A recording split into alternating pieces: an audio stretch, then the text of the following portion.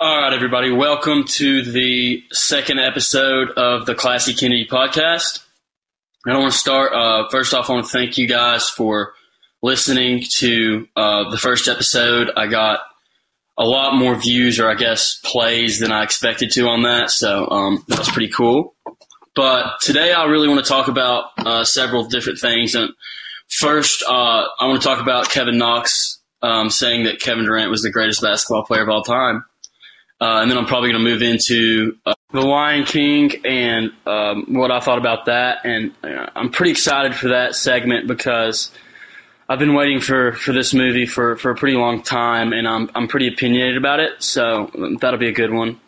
And to end the show, my brilliant, caring father is going to join us and talk about his favorite alcoholic beverages. So I'm going to get started, and to get started, I'm going to tell you about my weekend. So on Sunday, I went and kayaked the New River in West Virginia. It was a good run, had a good time, but I was going down the water, and I was navigating a rapid, I guess, and I flipped. A wave came and knocked me over. So I was trying to roll up, and for some reason, I could not roll, and I was submerged underwater for a pretty long period of time, and I was really freaking out because I thought, holy fuck, I'm never gonna, fucking roll, so I'm gonna fucking drown under here, and so I was freaking the fuck out underwater, and the only thing I could think of while I was underwater was, I cannot drown while Kevin Knox is still alive out there telling people that Kevin Durant is the greatest basketball player of all time. I mean, that would render my life completely and totally meaningless. Are you joking me? A legitimate NBA player legitimately thinks that Kevin Durant is the greatest basketball player of all time? I mean, it's a joke. Kevin Durant is a fringe top 20 player of all time, people. He's not even in the top 15, much less the GOAT. Are you joking me? I mean, that's fucking embarrassing, okay? And let me just break this down. There is no debate, okay? There is no debate about or between LeBron and Kevin Durant and even Jordan KD. It's not even – I mean, there's no debate. But I'm just going to give you guys some numbers and some stuff for you to think about, maybe if you don't really take my word for what it's worth. So I'm just going to start by doing the career stats for both LeBron and KD. So over the course of LeBron's career, he's averaged 27, 8, and 8 on 51% shooting, compared to Kevin Durant's 26, 7, and 4 on 49% shooting. So LeBron's better quite clearly, but counter argument, she's not that much better. So that's really you never know. Well, then we get into, career accolades, and this is where I really think that it becomes clear. So LeBron is a 15-time All-Star, a 3-time Finals MVP, a 4-time League MVP. Should have been about 7, but they got sick and tired of giving it to him after his 4th. So he's made the All-NBA team 15 times, and he's a 6-time All-Defensive Player. Compared to KD, who has 2 Finals MVPs, a single League MVP, has made the All-NBA team 8 times, and is a 10-time All-Star. So that's pretty significantly less than LeBron. But besides that, I just want to talk to you about how ridiculous it is to say something like that, okay? Because, yes, KD has 2 Finals MVPs on his resume. But let's be real, people. Kevin Durant has 0 rings. I am sorry. And yes, do I think Golden State wins as many rings without KD? Absolutely not. But come the fuck on. The greatest scorer in NBA history, and again, he is the greatest scorer in NBA history. He's 7 foot tall. He can handle it. He can pull up from anywhere. He can finish. It's not even debatable that he's the greatest scorer in NBA history, but he's still not a top 20 player, and here's why. The greatest scorer in NBA history, paired with Russell Westbrook, was up 3-1 on a 73-9 team in the Western Conference Finals in 2016. And Kevin Durant proceeded for the last 3 games of that series to shoot sub 40% from the field, and they lost the last 3 games and ended up losing the series in 7. Okay? And everyone said, oh, well, they'll be back. They'll be back, Don't worry about OKC. They're young, They'll be back. And what did KD do? Well, actually, before I tell you about that, let's just talk about what happened when Golden State got to the finals in 2016, which is they got up 3-1 on my Cavaliers, and Klay Thompson, I remember this like it was fucking yesterday. Klay Thompson gets up on the podium during a post-game press conference and decides that he is going to talk shit about LeBron. And he says something along the lines of, well, it's a man's league, and maybe LeBron's just not man enough to play in this league. And so inevitably the reporter then asks LeBron what he thinks about what Klay said, and LeBron, of course, chuckles and kind of brushes it off and says that he'd rather take the high road than to respond to it. And then my favorite person in the whole world responded and really won the Cavs a title by saying what she said. Aisha Curry gets on Twitter and proceeds to subtweet LeBron by saying that, subtweeting his high road comment by basically saying that he didn't take the high road, that he, is a hypocrite and all this other stuff. So when she said that, I got on my Twitter and I immediately quoted the tweet and said, Cavs in 7, you just crossed the king. You're going to lose. And of course, they proceeded to blow a 3-1 lead, and LeBron solidified himself as the greatest basketball player of all time. And so after that happened, after the Warriors blew a 3-1 lead in the finals, what did they do? Well, multiple reports say that immediately following the Game 7 loss, Draymond Green, hysterically crying in the parking lot, calls Kevin Durant. And Kevin Durant agrees to join the Golden State Warriors, which clearly was a move specifically made so that they could beat one guy, LeBron James, okay?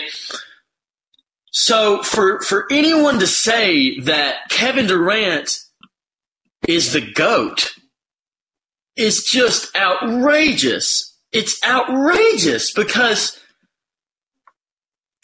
Kevin Durant had to join a 73-win team, the best regular season team in the history of basketball, had to pick up the greatest scorer in the history of basketball to beat one singular player.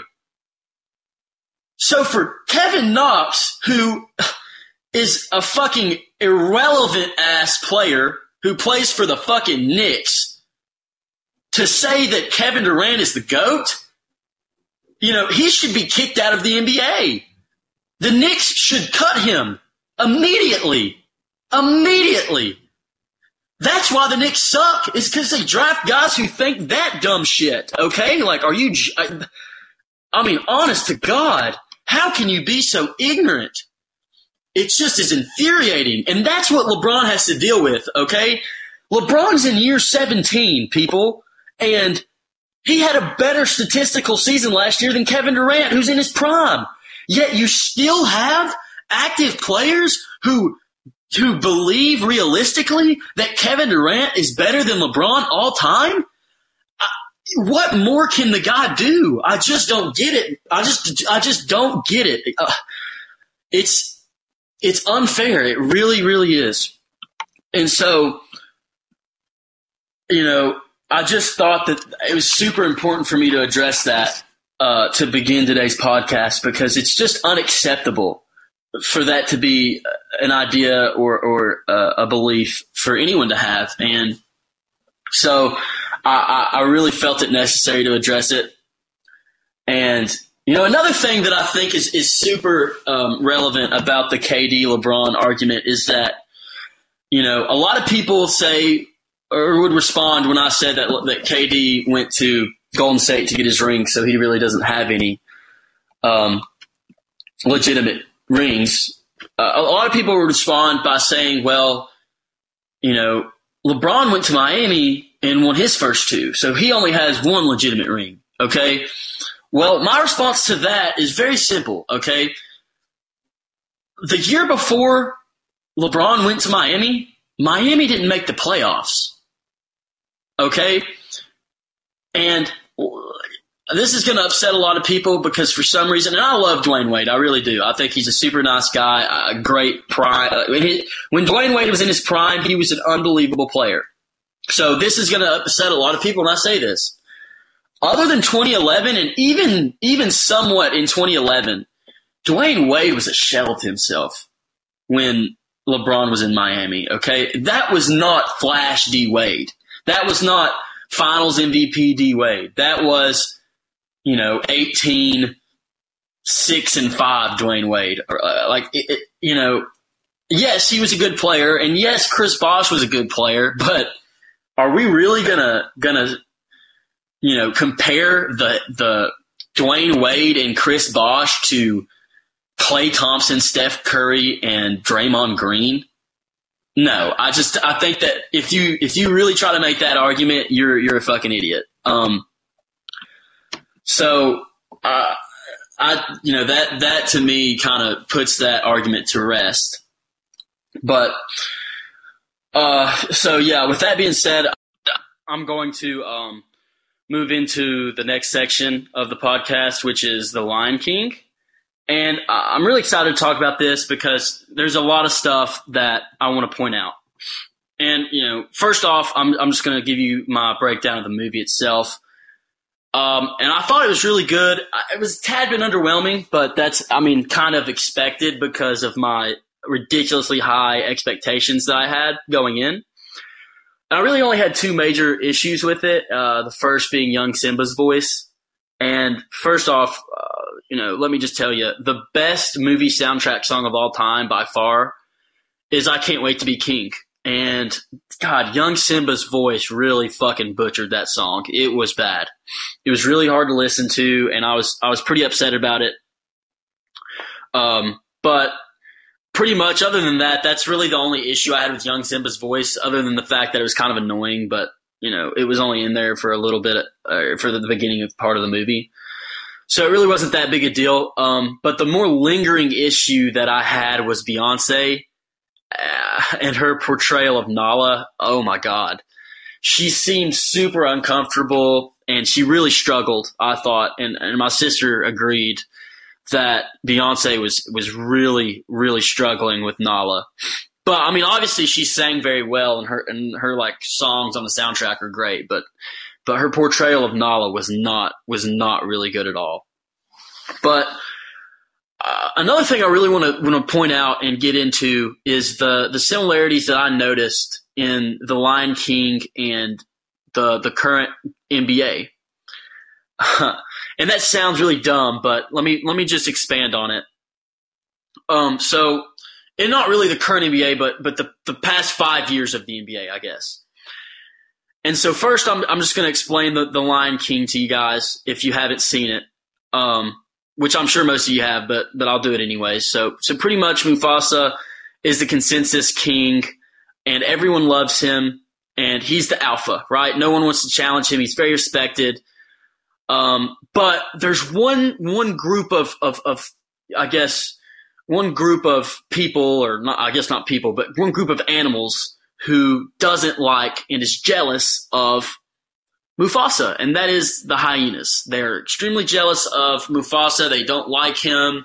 They don't like the lions, because they all respect Mufasa, and they're jealous of Mufasa. And so Scar, who is Mufasa's brother, is also very jealous of the respect and the prowess and physical gifts that Mufasa has. And Scar is extraordinarily jealous of Mufasa in that sense. And so he decides to go team up with the hyenas and to overthrow Mufasa. And so it was extremely unfair, and the odds were stacked against Mufasa to the point where he had no chance. He had no chance to win. There was nothing he could have done to win because of the odds that were stacked against him by the jealous group of hyenas and the jealous Scar. And so that really reminded me of a couple years back when Kevin Durant joined the Golden State Warriors. And let me explain why. So when LeBron came back from a 3-1 deficit to beat the Warriors in 2016, and in my opinion, that solidified him as the greatest basketball player of all time, the Warriors were extraordinarily jealous and upset with LeBron. And so they went to Kevin Durant, who for his whole career pretty much has been the second best NBA player, and he can never, surpass LeBron because LeBron was just LeBron. He was just better than him. And so KD and the Warriors, who were both extremely jealous of what LeBron had, decided that they were going to team up and try and overthrow LeBron. And so they did. And it was very similar to the hyenas and Scar because they created a set of circumstances that were just unfair. And the odds were so stacked against LeBron that there was, honest to God, nothing that he could have done to overcome them. It was just so unfair. And the odds were so stacked that there was nothing LeBron could have done. And that just reminds me so much of what Scar and the hyenas did to Mufasa. And so I really encourage you guys to go watch that movie from that lens and that perspective and see if you guys see it the way I do. But with that being said, I'm gonna move in to that section of my podcast. And so my loving father is going to join us, and I would consider him to be one of the greatest alcohol drinkers of all time. I've never met anyone who is more knowledgeable about alcohol. So I'm going to have him list his top 5 alcoholic beverages that he's ever had. I think it's going to be really interesting to see what those are. So with that being said, Dad, go ahead. Great alcoholic drinker also means alcoholic and alcoholism. And they're very dangerous diseases. So that comes with the territory, and that be the warning. Now, as far as looking backwards to favorite drinks, probably my favorite mixed drink in the old days was a Bloody Mary. There's a whole number of ways to make a Bloody Mary. The standard way is to make it sort of rich, sometimes spicy, with vodka. But if you really want to experiment and have an interesting Bloody Mary and you like bourbon, I would suggest the bacon, barbecue, bourbon, beef Bloody Mary. And it's actually my own creation. And what you do is you take your favorite bourbon. One of the sweeter bourbons actually works better, Maker's Mark perhaps, or Angel's Envy. And then instead of all the ingredients you would find in a more fruity, or shall I say vegetable Bloody Mary, you put beef strips or roast beef, horseradish, which gives you the taste of the meat, barbecue sauce, and then all of your steak sauces are mixed, A1 sauce, Heinz 57, Worcestershire, and then what are called bitters, which kind of round out the taste. And then if you're really fancy, instead of putting olives in it, which would be the normal Bloody Mary, you would put sauteed mushrooms, 4 to 6. And it's a delicious, savory drink, and you felt like you've eaten a steak. Also, too, you can garnish it with 4 pieces of bacon, 4 strips of fried bacon that sort of stick up out of the drink itself, which gives you bacon, beef, and all of the sauces. Very savory drink. A second drink that I think depending on it. But if you want to go locale and you kind of like a beach effect, is your standard sea breeze drinks, which are anything with usually vodka, cranberry juice, and some sort of tonic water, club sodas. Grapefruit juice works very, very well in those. And, those are often a very light drink. You can drink several of them without getting bloated or a high level of intoxication. Being a diabetic, I'm limited as to the beers I can drink. But in the old days, some of the best tasting beers were, of course, for me, the Shock Top and perhaps a Blue Moon or the Belgian Whites, they call them. Of the light beers, many are very popular, but I like Miller Lite because it simply has the strongest, most robust taste for a light beer. Do you find this stuff? Yeah, I do. My son? I think it's kind of funny, but I was going to ask you. Obviously, back in your day, probably in the 80s or so, when you were in Radford, right? No, I wasn't in Radford. Or either way, Blacksburg, whatever. Would you put yourself up there with the Billy Joels and the James Browns as far as the goats of alcoholic drinking? I mean, were you on that level? Do you think? I don't think so. I'm still alive. Of course, Billy Joel is too.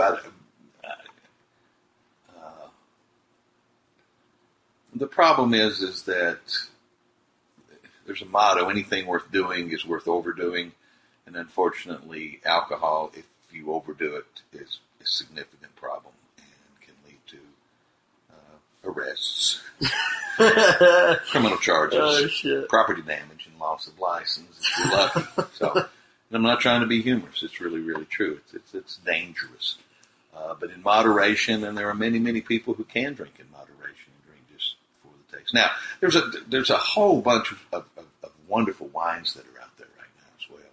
But if you like wine and you kind of like a bit of a sweet tooth, the sangrias are fantastic. And what you do with sangrias is you mix your choice of kind of fruit juices sometimes, and you can put any number of fruits, raspberries, blackberries, oranges, into sort of a mix. It's really like a punch almost, except it's got a red wine taste, but it's not as dry as just drinking a glass of red wine. So a sangria would be one of the favorite wine drinks I've seen people utilize quite a bit. I was never a particular fan of these. The two most popular shots in America are a peppermint schnapps shot and a fireball shot. Fireball is kind of like a sweet hot ball whiskey taste, and peppermint schnapps tastes exactly like peppermint.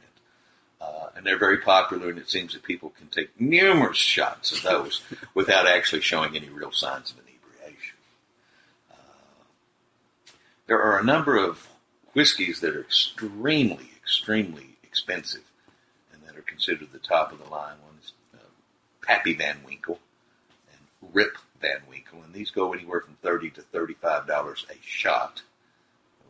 Several $100s a bottle. What's the most expensive shot you've ever bought? Probably a Rip Van Winkle. So $35? Probably $35, yeah. Okay. Well, okay. For the last question I'm going to ask you is, I want you to tell us about the craziest story that you've ever experienced at a bar somewhere that you have been while you have been drinking. So I mean, this could be in Blacksburg. It could be. I'm going to plead the Fifth Amendment, and I'm not going to answer that particular question posed by you. Dad, I think you should go ahead. I choose not to. What about the second craziest, maybe? Well, now these are beginning to be trick questions, aren't they? Yeah. I will say one of the most interesting experiences I had at a bar was I sat down at the bar in Blacksburg in the 80s, and a fella sat down beside me and had an English accent. And he was drinking, and he said something like, "How are you, mate?" And I looked at him, and I said, "You look a lot like Elvis Costello." Elvis Costello was a famous singer and songwriter in the 80s. And he said, "I am Elvis Costello." And so I got to spend an evening chatting with him about music and so forth. He was very approachable, very nice guy. Wore a little hat, and is still quite popular and still very active in music. So that was one of my great experiences. I guess another was in a bar in Nashville. I ran into Jim Varney, who now has passed away. But Jim Varney was the character in the Beverly Hillbillies movies.